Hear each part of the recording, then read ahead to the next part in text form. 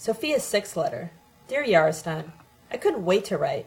I haven't heard from you since I last wrote you because I haven't been home for a week, not even to pick up my mail. I've spent the past week in the commune inside the occupied university, and I love it here. I've been dying to find time to tell you about it and also to finish my previous letter. It got so long that I skipped half of what I wanted to say and didn't deal with any of the questions you'd asked me. I'll tell you about the commune first. Everything I've ever wanted seems to be happening all around me. Thanks to Tina, I got into the midst of it all just as it began. I pinch myself several times a day just to make sure I'm not dreaming. And I'm still not completely sure. What's happening here at this moment is exactly what I'd longed for, but I never really believed it could happen here. I was intensely happy for you, yet also green with envy when you described what was happening around you, inside the factories, in the schools, on the streets, and in your own house, wherever you looked. And now it's all taking place here. Employed and unemployed workers, beggars and prostitutes, street kids are all suddenly bursting with life. They seem to be animated by a single purpose.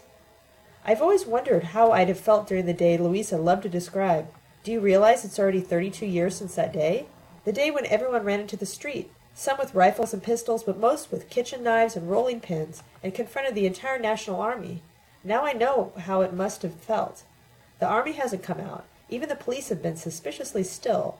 But the feeling I have is that if and when they do move, everyone is going to be in the street, on roofs, at windows, everywhere. At least in this neighborhood. I never knew so many friendly people existed here. Crowds gather at every corner. Complete strangers talk to each other as if they've been lifelong friends. All are intensely interested in every leaflet that's given out. Everyone studies every inscription or poster on a wall. The only time I've experienced anything like this was during that week I spent with you 20 years ago. The steel town in which you worked must have had a similar atmosphere during the time of the Magarna uprising. Today I understand your critique of the activities in which we took part 20 years ago, and I'm convinced that what's taking place around me isn't subject to that critique, even in little ways. First of all, there aren't any generally accepted leaders or even influential militants.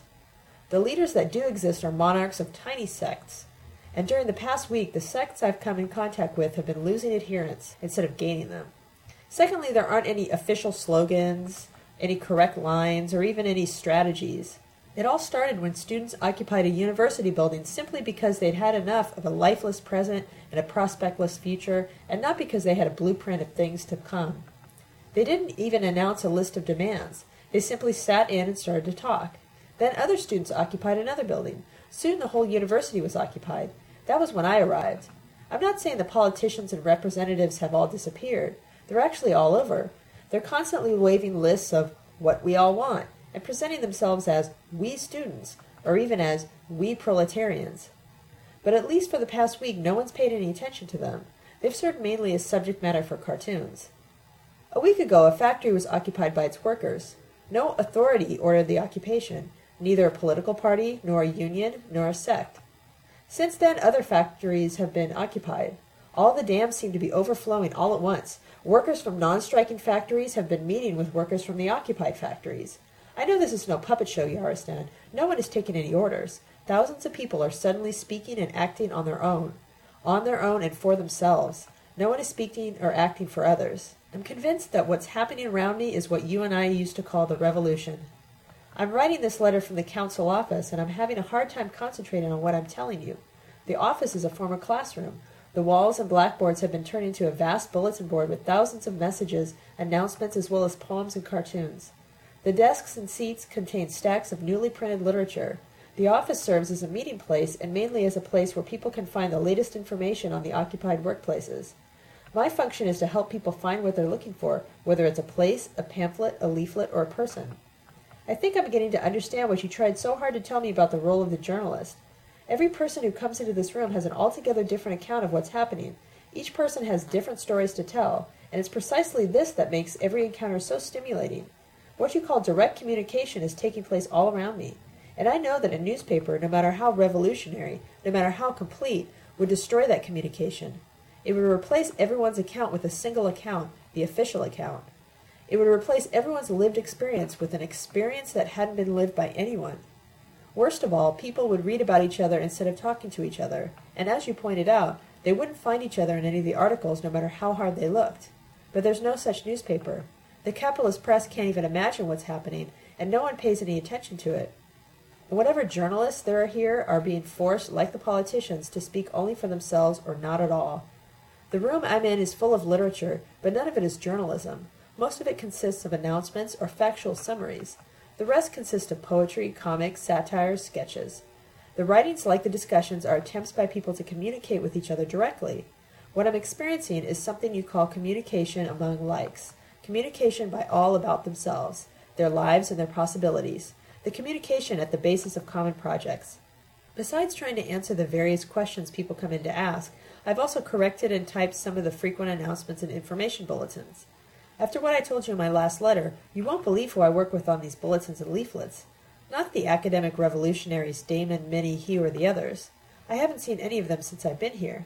Tina pops in several times a day, always in the midst of a group of workers or students or both, always incredibly busy with the artwork or layout of a leaflet, pamphlet, or poster. The printing is done in Ted's print shop. Tina herself does most of the actual printing, although she encourages people to do their own printing. And you won't believe who else is here. The entire garage crew except Vic and Seth, and except Jose, who was killed 3 years ago. Yes, Sabina is here as well as Tissy. They're together at an enormous research center. The workers there are about to occupy the center and open it up to the whole population. It all sounds nebulous but enormously exciting. Ted and Sabina got Tissy released from a prison hospital. I've been so busy that I haven't seen Tissy yet. In my previous letter, I insisted that my world, as well as yours, was the world of Hugh, Damon, Minnie, and yes, the world of Louisa. She's not here either. I told you that I left the garage in order to return to the world that was so familiar to me, the world which identified with projects I had once shared with you. Isn't it ironic? Now that I'm engaged in precisely those projects, I'm with the very people I'd left in order to engage in them. Does this mean you were right when you said my descent into Sabina's world was a descent into yours? I don't think so. I rather think all the people I knew have changed in ways that couldn't have been predicted. In several of your letters you argued that such enormous changes were impossible. You seem convinced that once Vera Nice, to take just one example, got on the bureaucratic train, there was no way for her to ever get off. But what's happening here right now disproves that type of fatalism, if nothing else does. Who'd ever imagined Sabina or Ted in any way connected with a student commune, or Tissy in a research center? I don't see where your fatalism comes from. You've told me that during your second prison term you became disillusioned with Louisa's frequently obsessive optimism. I don't blame you for that. But don't you see that your fatalism flatly contradicts the very possibility of events like those that took place in Magarna, like those you've been experiencing during the past 2 months, like those I'm experiencing now? If people were all locked into trains headed towards predictable destinations, who would ever give rise to those unpredictable and unforeseen events we call revolutions? I don't think I was wrong about the people I knew in the garage 10 years ago. I think they're different people now. I think they've all changed in completely unpredictable ways. I've seen such changes before. Jose, for example, became totally transformed 2 or 3 years after I left the garage. It could happen to Vera, too, as well as Adrian and Mark. One or all of them may yet respond to the atmosphere that first stimulated Yara, then you, then Yasna. You may yet find yourself storming the prison walls alongside your former comrades. In case that happens, be sure you tell me what you did with your fatalism. No, I don't think I was wrong about the nature of the activity in the garage and the bar. When Hugh described it, he merely gave words to my innermost thoughts.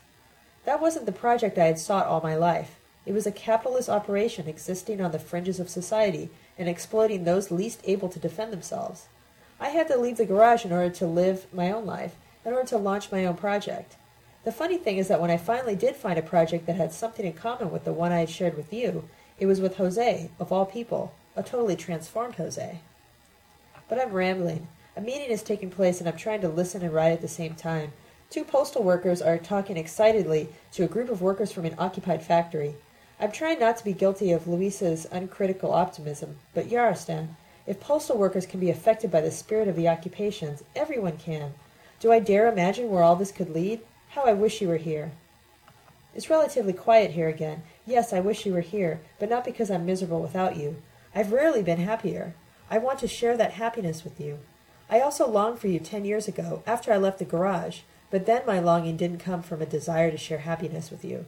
I wanted you to help me out of my misery. When Hugh asked me not to join him in his activity at the project house, my heart broke. How similar that activity must have been to the activities I shared with you in the carton plant. How similar that project house must have been to the council office I'm in right now. How I longed to work with Hugh, to be loved by him, to be accepted by the street people. The most exploited, the most dehumanized started to stand up, refusing to accept the life into which they were born. They started becoming themselves on their own, as Hugh put it. And today many of those very people are occupying factories.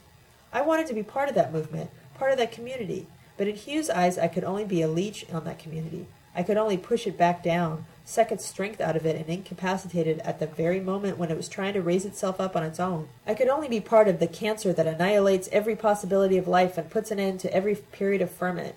Those are your words, not Hugh's. I copied them into my address book. They were so similar to his. I may be profoundly deluded about who I am, but I really don't think I deserve your or Hugh's descriptions of me. I had already started working in the fiberglass factory when I found Hugh. At the very moment when he called me a leech, I was already discovering what it meant to be exploited, maltreated, injured. I was already one of the units of human flesh on which the Leviathan feeds. I was already exchanging my life for a lifeless survival. You told me you felt a certain satisfaction, I think you called it resignation, during the hours you spent in that steel factory and during the hours you spent traveling there. I came closer to feeling defeated. I don't remember everything you said about your resignation, and I'm not sure I can really pinpoint the difference between that and defeat. I think by resignation you meant to say that you didn't really accept your condition, but that you put up with it because you didn't see any prospects for abolishing it. As soon as such prospects appeared, you'd be among those fighting to abolish the condition. Many people must feel that way. The proof is that today they're destroying the jobs to which they were resigned only yesterday. But I didn't feel that way. My attitude was infinitely more cowardly, even slavish. I was resigned, yes, and I dreamed of getting out of that factory, exactly as I'd gone in, by myself. The liberation I dreamed of was my liberation from that factory, not our liberation from that condition. I wasn't resigned but defeated. For me there were no prospects other than for me to leave, letting all the other me's remain there. Was I spoiled, as you suggested? Was I unwilling to share the conditions of my peers because I aimed for a social position like Vera's? I really don't think so. Yet I can't really justify having left that factory the way I did. I can tell myself such factories wouldn't exist if everyone left them, but I know perfectly well that not all the people in that factory had college educations on which to fall back or rich sisters who'd come to their rescue. I think the truth is that I didn't have the physical or moral strength to feel resigned. I was dying on that job, literally dying.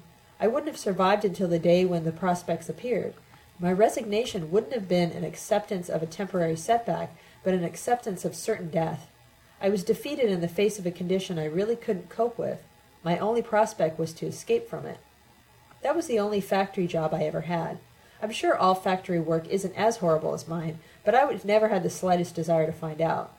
The mere thought of doing anything even slightly similar to what I did there sends shivers down my spine. I was one of 4 people, 3 women and a man, who pulled a continuous blanket of fiberglass from one set of rollers and pushed it into another set. Although we wore long rubber gloves, boots, and masks, minute particles of glass found their way into every pore of our skin, into our hair, our mouths, our nostrils, our lungs. It had a peculiar, horribly offensive smell. I still get nauseated whenever anything reminds me of it. I felt perpetually as if pins were sticking me. The smell followed me wherever I went. I lost my appetite because everything tasted like glass. That job didn't only consume my time, my energy, my human possibilities, like the bus you described so vividly. It literally consumed my very life. One of the women I work with described our situation with the most bizarre sense of humor. It's not really so bad once you figure out what it's all about, she'd say. At first you hate it so bad you can't wait to get out of it. Then your lungs go. They can fix you up the first time if you've got one strong lung. When you come back, you know the wait won't be so long. One lung can't take as much as 2. That's when it becomes fun. You want to see how long you can hold out. They always fire you the second time you go to the hospital. They know you've made it. You're out of it. There's no more waiting. She went to the hospital for the second time a few weeks before I left that job. In order to prepare oneself for a day when there are new prospects on the horizon, you have to assume you'll survive until that day. I couldn't assume that. My only prospects were escape or death.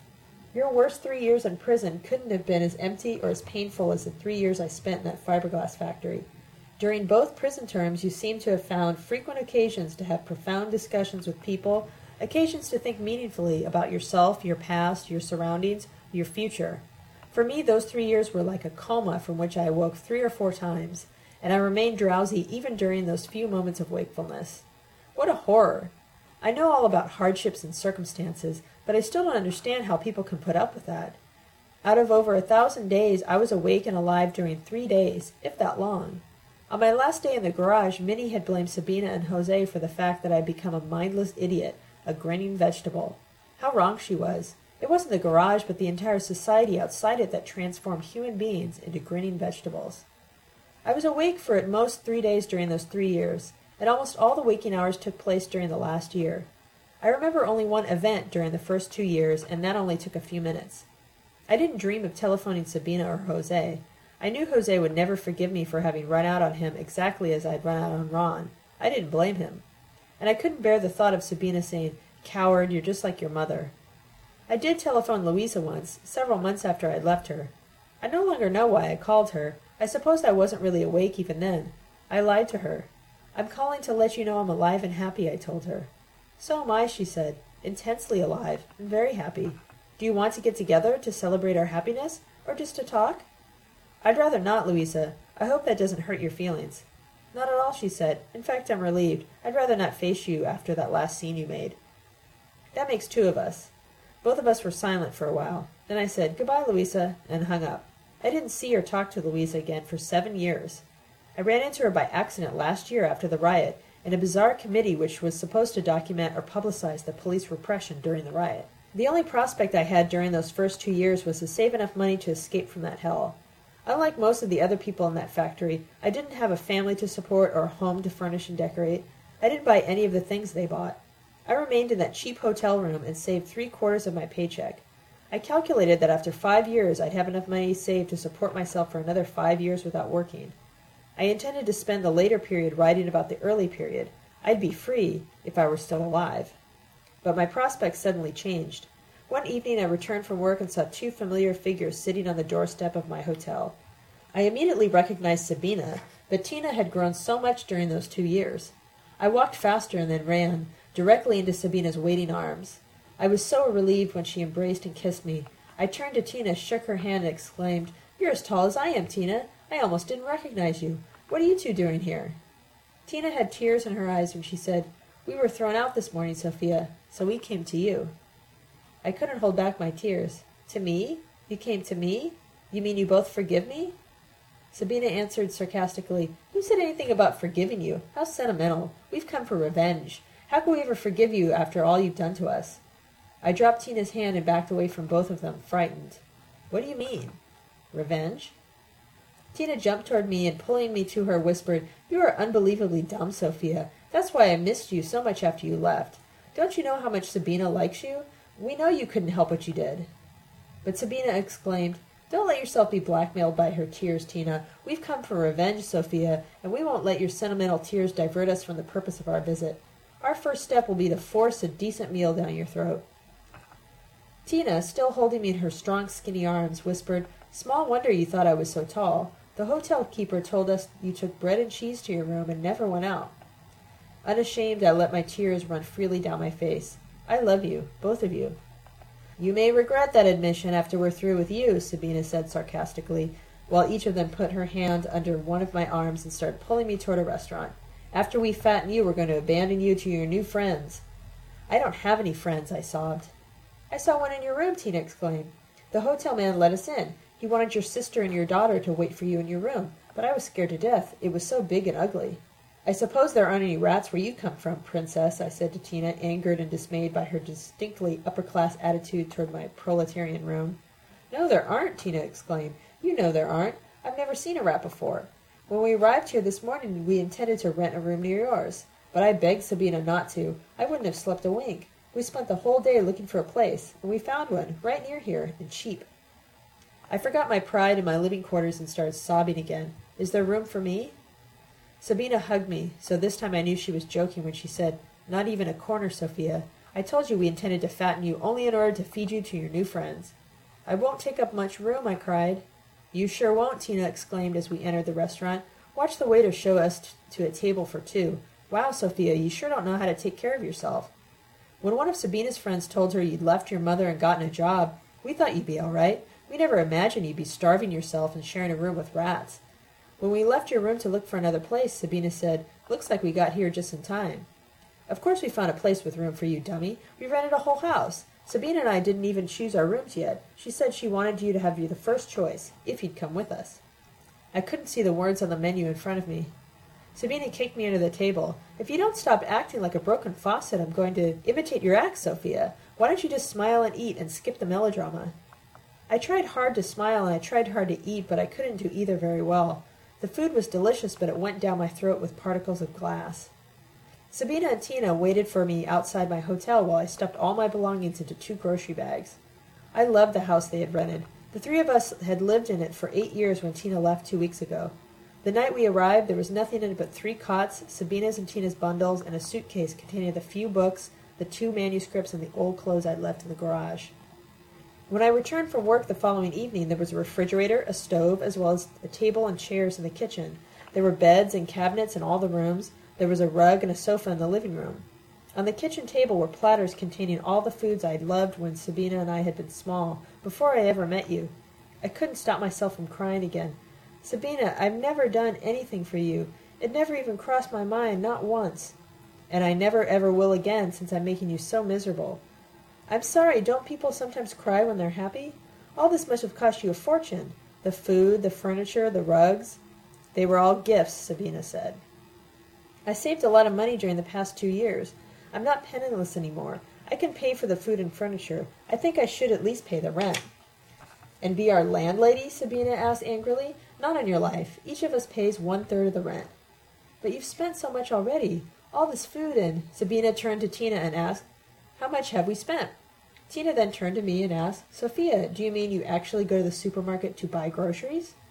"But surely you didn't stuff the refrigerator and beds into your coats." Tina said, "We were thrown out of the garage, but Sabina didn't lose all her friends." I couldn't believe it. Everything matches so well. It's all so tasteful. How could it all have been stolen, and in a single day? One of her friends works as a truck dispatcher. She had the contents of an enormous mansion delivered here.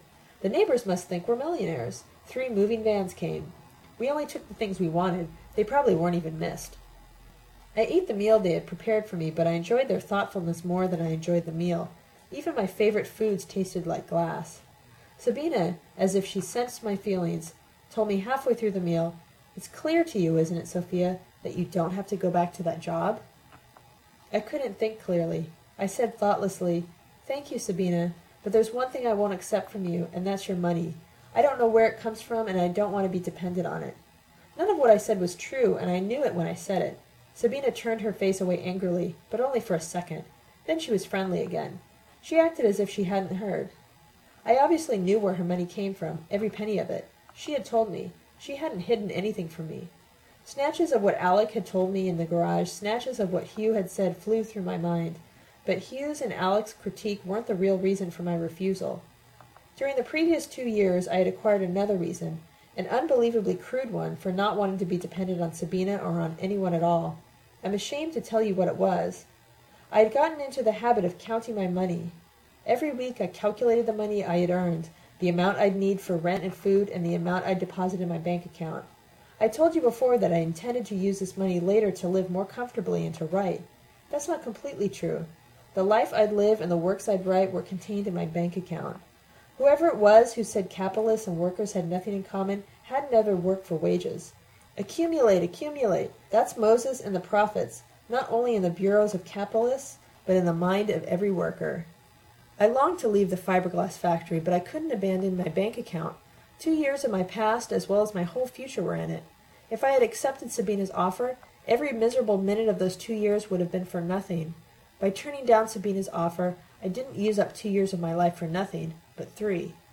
Sabina didn't insist, although she knew perfectly well what the job was doing to me. As always, I was my own person.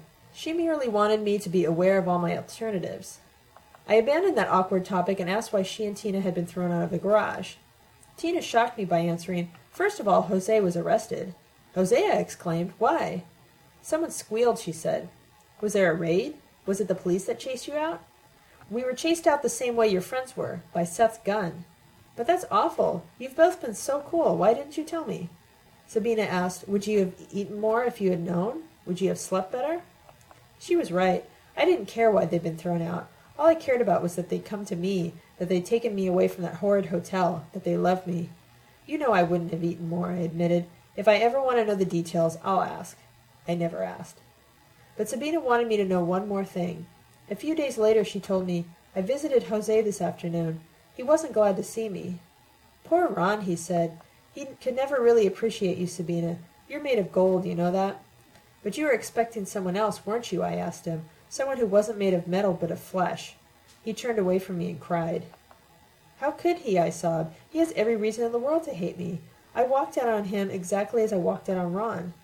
What about the rest of us? Tina asked, offended. You walked out on us too. Don't we count?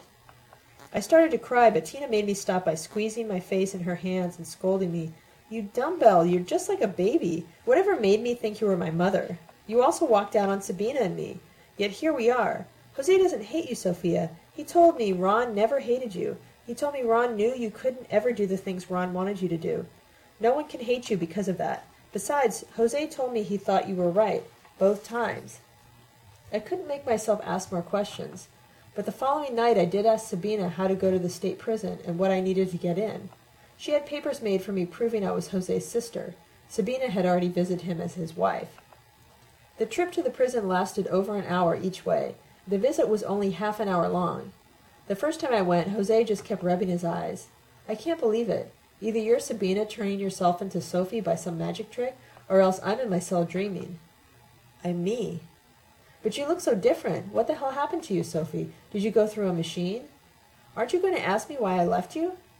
You're a genius, kid, that's why. You figured things out before any of the rest of us did, and that's why you ought to take better care of yourself. If you don't, you won't be around for that trip we were going to take. How did he size things up so fast? What was his name, your friend? Hugh. He sure pinned us down, right where it hurt. What made him able to see right through us? Was it something he learned in school? Is it in books? I'd sure like to see him again. Can you bring him with you sometime? No. I was crying. Words gagged in my throat. I couldn't see Jose when a guard accompanied him out of the visiting room. For 2 months I did nothing but go to work and sleep. I should say almost nothing. A few days after my visit I left a sheet of paper on the living room desk. On top it said, For Jose. On it I scribbled the titles of all the books I had read and discussed with people on the university newspaper staff. I kept adding titles as they came back to me. Whenever I added a title to the list, the book would appear in the living room bookshelf the following day, or else I'd see Tina reading it when I came home from work. She must have read all of them. I kept expecting Sabina to take some of them along on her visits to Jose, but she always went empty-handed. I had always been an avid reader, from long before you knew me. Even during my stay in the garage I had read at least 3 books a week, but I didn't open a single book during the 3 years I worked in the fiberglass factory. After my visit to Jose, my interest in the books I had read before revived. I wanted Jose to read them. It was the only way I knew to tell him what had made Hugh able to see right through us. That obviously wasn't an adequate response to Jose's question, but I couldn't deal with his question. The closest I could come to was deal with the books I'd read, the books Hugh had read. 2 months after my first visit, I went to the prison with a bag full of books. They didn't let me in with all of them, but they didn't let enough through to take up all Jose's reading time between my visits. I went once a month. I came to life during those visits. Jose devoured the books. He couldn't wait to discuss them with me. He was no longer the Jose I'd known. He wasn't anyone I'd ever known. Our relationship wasn't a continuation of any relationship that had existed before. Our love had never existed. During those visits, I came to life as something you unflatteringly called me in your letters, as a pedagogue. I came to life as Jose's teacher, as his guide, as his mentor. What came to life, Yarostan, was my relationship to you. What revived was the week I'd spent with you, the tours you had given me, the discussions, the long, patient explanations. Only with Jose, it was I who did the guiding and the explaining. You've admitted that you yourself were a pedagogue after your release from your first prison term, when you first met Myrna. You taught her everything you'd learned from the resistance, from Luisa, from the prisoners you'd met. I came closest to my relationship with you by becoming to Jose what you had been to me and to Myrna. Isn't it ironic that this happened with Jose of all people? The Jose who devoured my books and waited impatiently to discuss them with me wasn't the person to whom I had abandoned myself in the garage. He became the person I had dreamed of meeting ever since I left you. He became the companion with whom I was going to experience a new world, the comrade with whom I was going to realize all my life's projects. I dreamed again, of the day when Jose would be released, of the day when I would no longer have my job, but I didn't realize my dreams. Jose was released, and a few days later he was dead. The dreams I dreamed then are coming to life only now, in numerous factories, in this occupied university, in the council office where I'm writing this letter. And now that the activity is real, I'm no longer a pedagogue. You were right, and Hugh was right. I don't have anything to teach. I never did. I've learned more during the past week than I'd learned during the previous 20 years. Yes, I'm now the one who is learning all the things I thought I could teach. I learned quite a lot during the past 3 weeks. I wanted to tell you about some of them in my previous letter, but I had too much to tell.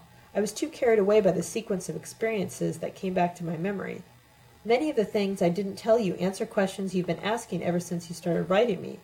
I'm really sorry I didn't take a little more time to tell you all the things I learned from Sabina. I'm already starting to forget some of them, and the exciting events taking place around me aren't helping me keep everything straight. I started to tell you about the discussion Sabina and I had 3 weeks ago during our outing, but I didn't ever return to it. It was a beautiful day. It looks beautiful out right now, but I've hardly been outdoors for a week. We were all alone by the river, listening to quacking ducks, watching passing boats, talking about your letters and the questions you had raised. Sabina was unusually talkative. Your questions stimulated her to travel further and further back in time, all the way to the time of her birth, 32 years ago. Sabina often intimidates me, but despite that, I think she's really fantastic and I wish I had some of her qualities. That day, as we lay on the grass sunning ourselves, she told me stories George Alberts had told her over 20 years ago. I'm having a hard time remembering them only 3 weeks after I heard them. It's funny that Yarostan keeps referring to the time and place of my birth, she said.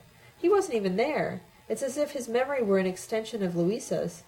What's so funny about it, I asked. You weren't exactly there either. Your memory is an extension of Albert's. I was every bit of 2 when you were born, but I wasn't really there either, and my memory doesn't have any extensions.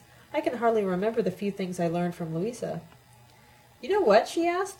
I wouldn't be surprised if that Manuel character Yarostan met in prison actually knew my grandfather, namely Nachalo, my father. Everything he told Yarostan has such a familiar ring to it. Manuel must at least have heard of him. Too many of the incidents are identical to the incidents Alberts described to me, only the interpretation is different, and by now my interpretation is closer to Manuel's than to Albert's. Sabina pointed to the passage where you said, I'm paraphrasing, I don't have your letter with me. According to Sabina, workers fought in a revolution in order to give power to people like Alberts, and people like Jan, Manuel, and I had to be swept out of the way. Sabina's response to this was, Alberts told me exactly the opposite, yet they both referred to the same events. In his own eyes, Alberts was the one who fought for a popular revolution, and he was the one who was pushed aside by those opposed to the revolution. They can't both be right. Yet I think neither Alberts nor Manuel were lying, although I do think Louisa lied most of the time. I think Alberts and Manuel both fought for something, on opposite sides of the same battleground. They both described that battleground, though each of them saw something completely different. I know what Alberts fought for, but I still don't fully understand Manuel. Try to get Yarostan to tell you still more about him. I told her I'd tried, but I'm trying only now. Sabina told me about those events as if she'd experienced them herself, and as if they had taken place only yesterday.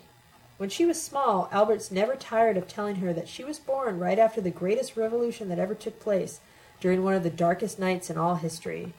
The army attacked the city. Everyone was in the street. Nachalo, Louisa, and Margarita were behind barricades. Albert stayed indoors minding 2-year-old you. He told me how he pleaded with Margarita not to go out. She was about to give birth, but Margarita couldn't be kept indoors, and according to him, she was the revolution. A bullet grazed Margarita's arm. The injury wasn't serious, but she lost a lot of blood when she could least afford to. He always called her the little gypsy. She died 2 days after the revolution's victory, giving birth to me. She was 14. During those 2 days, Alberts never left Margarita's bedside.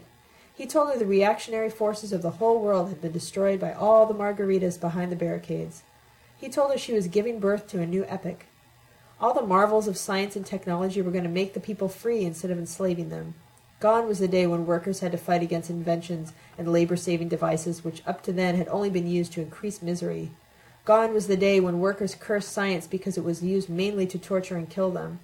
He told her she was giving birth to an age of unfettered creativity, an epoch of unprecedented scientific and technological innovation carried out by the people themselves and for themselves. Margarita died giving birth to another little gypsy. That was the dark night. She wasn't ever going to enjoy her creation, neither she nor any of the other Margaritas who gave birth to it. Alberts told me I was all that remained of the revolution he had told her about. I couldn't take my eyes off Sabina as I listened. It dawned on me that her whole life has been an attempt to realize Albert's hopes in herself, that she has tried to embody in her own being the revolution to which Margarita gave birth. Tell Yarostan his friend Manuel was right. The brightest of all days was followed by the darkest of all nights. The incredible victory on the streets and in the factories was immediately followed by an incredible defeat on the same streets and in the same factories. Luisa thought the defeat took place on the front, in the battlefield. She was wrong. The defeat took place in the rear. Alberts knew that by the time he told me I was all that was left of the victory, but he never figured out what role he played in that defeat. After Margarita's death, Nachala left for the front. Luisa drove a streetcar and nursed both babies. Alberts was transformed. He wanted revenge. He ranted about destroying the reactionary forces that had taken Margarita's life and were destroying the world she had fought to create. He joined a military brigade consisting mainly of foreigners. He was told the aim of the brigade was to join with the revolutionary population to destroy the reactionary forces. And he believed that. He thought that after the liquidation of the few remaining nests of reactionaries, the field would be clear for the realization of his dream, Margarita's dream. He never admitted that this was a pack of lies. That popular army he enlisted in had only one aim, to impose itself over the population. In its view, the main nest to be liquidated was the revolutionary population itself. The campaigns against the reactionary army were nothing but a pretext, a justification for its existence. It was the popular army he joined that wiped out every trace of Margarita's victory, every possibility for the realization of her dream. He never admitted that. He blamed the population itself for the defeat.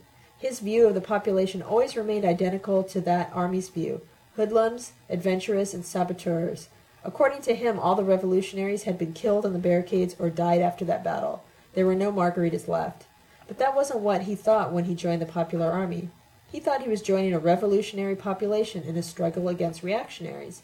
He thought that army actually had the population's support. When it finally dawned on him that it didn't, he ran. He was always a Democrat first of all. Once he convinced himself that the entire population was reactionary and not just a few nests, he ran. He never figured out that it was the popular army itself that was the central nest of reaction, but he did have enough principles to refuse to fight in an army that opposed the entire population. I asked Sabina when she figured all this out. When I met Ron, she told me. Actually, when Ron moved in with me in Albert's house. Alberts called him a hoodlum, an adventurous, a petty criminal. That was when I started to figure out who that army had fought against, whom Alberts blamed for that defeat. The reason I liked Ron was that I thought Margarita must have been a little like him. The same mixture of fury and humor, the same visceral rejection of all morality. Both were accomplished pranksters, unself-conscious thieves, and fatally romantic, except that poor Ron never found his barricades. Alberts was the diametrical opposite of both.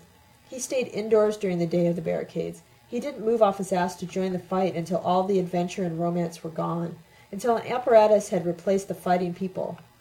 Inside that apparatus, Alberts experienced only one campaign, and it wasn't at all heroic. His brigade unit reached the front in a village which was terrorized by a small, poorly armed enemy unit. A villager was frequently killed if he wandered off alone. Occasional showers of shells caused numerous injuries. Before the arrival of Albert's brigade unit, the village had supposedly been defended by a loosely disciplined militia unit. According to Alberts, this militia unit didn't protect the village from the enemy, but was in fact an extension of the enemy beyond the front, and was itself responsible for the terror reigning in the village. The sole activity of that militia was to sabotage weapons, shoot at their own troops, encourage desertion among the soldiers, demoralize the village population.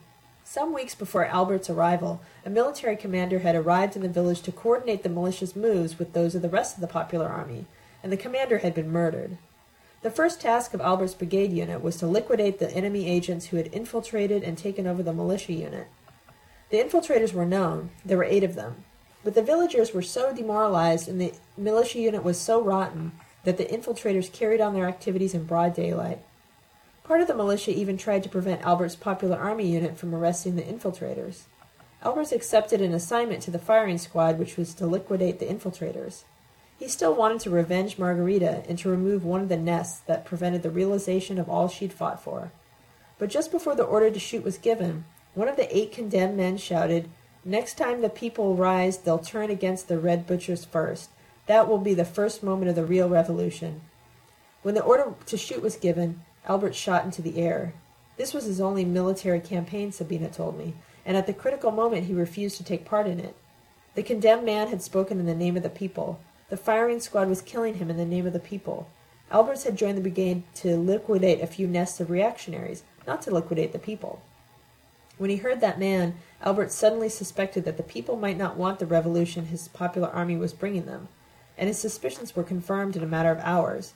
The entire militia unit and half the villagers surrounded his brigade unit. Shooting began. His popular army unit had to abandon the village altogether and camp outside it, fortifying itself against the enemy unit as well as the surrounding peasantry.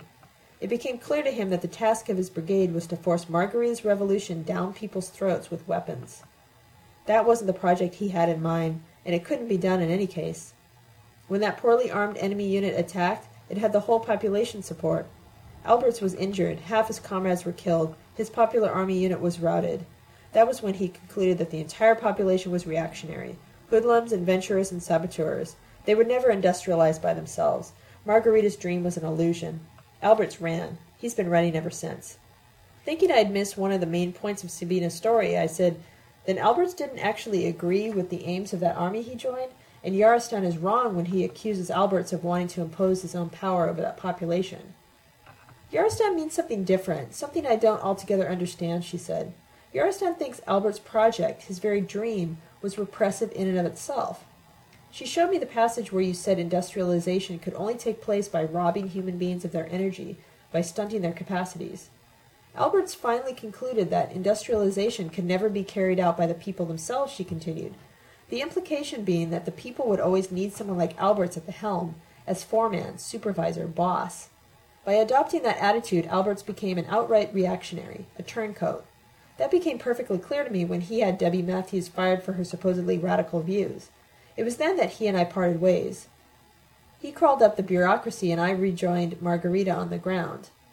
We went a long way to proving him wrong, all of us, Ron, Tissy, Jose, Ted, the people themselves. We industrialized on our own. Yarostan knows that people can do that on their own, but he goes a step further. He says it's not worth doing. His opposition to Alberts is different from mine. In his view, Alberts didn't only want to push people aside to make room for the supposedly indispensable bosses. That far we agree. Yarostan also thinks that if people freely develop their potentialities, there's no steel. If there's steel, then there are no potentialities and no people. I don't understand that. Maybe I'm too much George Albert's daughter to understand that. Maybe I'm too much the little gypsy who fought on the barricades so as to conquer the science and the technology for myself and others like me. What Alberts taught me was that the power of the people as well as their freedom resided in the steel, in the technology, in physics, chemistry, and engineering, in machinery. That's been the axiom of my life, and it remained my axiom after Alberts turned against the people. He never turned against the technology. I thought those who opposed the technology were outright medieval obscurantists. I reminded her that Louisa had in fact called you a reactionary after she'd read one of your letters. I know, I heard her. She's wrong. When you call someone a name, you stop listening to him. Louisa hasn't heard anything for 30 years. Yarostan is no reactionary. He's trying to tell me something that conflicts with my most basic axioms. I think he's wrong, but I'm not sure. I'd like to be sure before I call him any names. It was almost night when Sabina and I left our desolate spot by the river's edge and returned to the city. I was baffled by much of what she told me. I couldn't sort it out into clear and distinct categories. But I was happy as I crossed the bridge with Sabina. I was happy because I knew you and was together with you again, at least by mail. I was happy, and even somewhat proud, to cross the bridge with my little gypsy sister, happy that I too had been born somewhere near the uproar she described, and I was happy because I thought I understood both you and Sabina a little better. But my self-satisfied mood didn't last long. My happiness as well as the details of Sabina's story were replaced by my worries about the note from the college administration.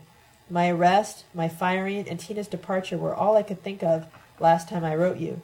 It took me several days to get used to the fact that I was unemployed again and that Damon wasn't going to help me get another job.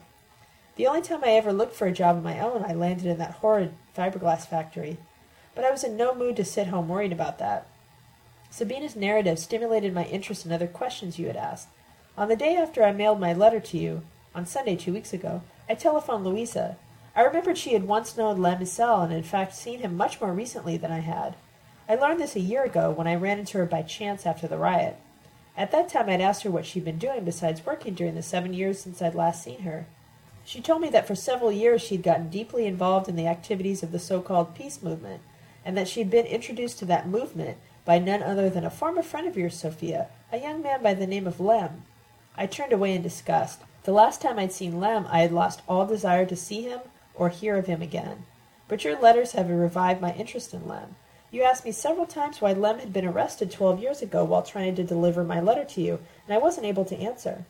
I decided to find out once and for all by trying to find Lem and by getting his own account of his arrest.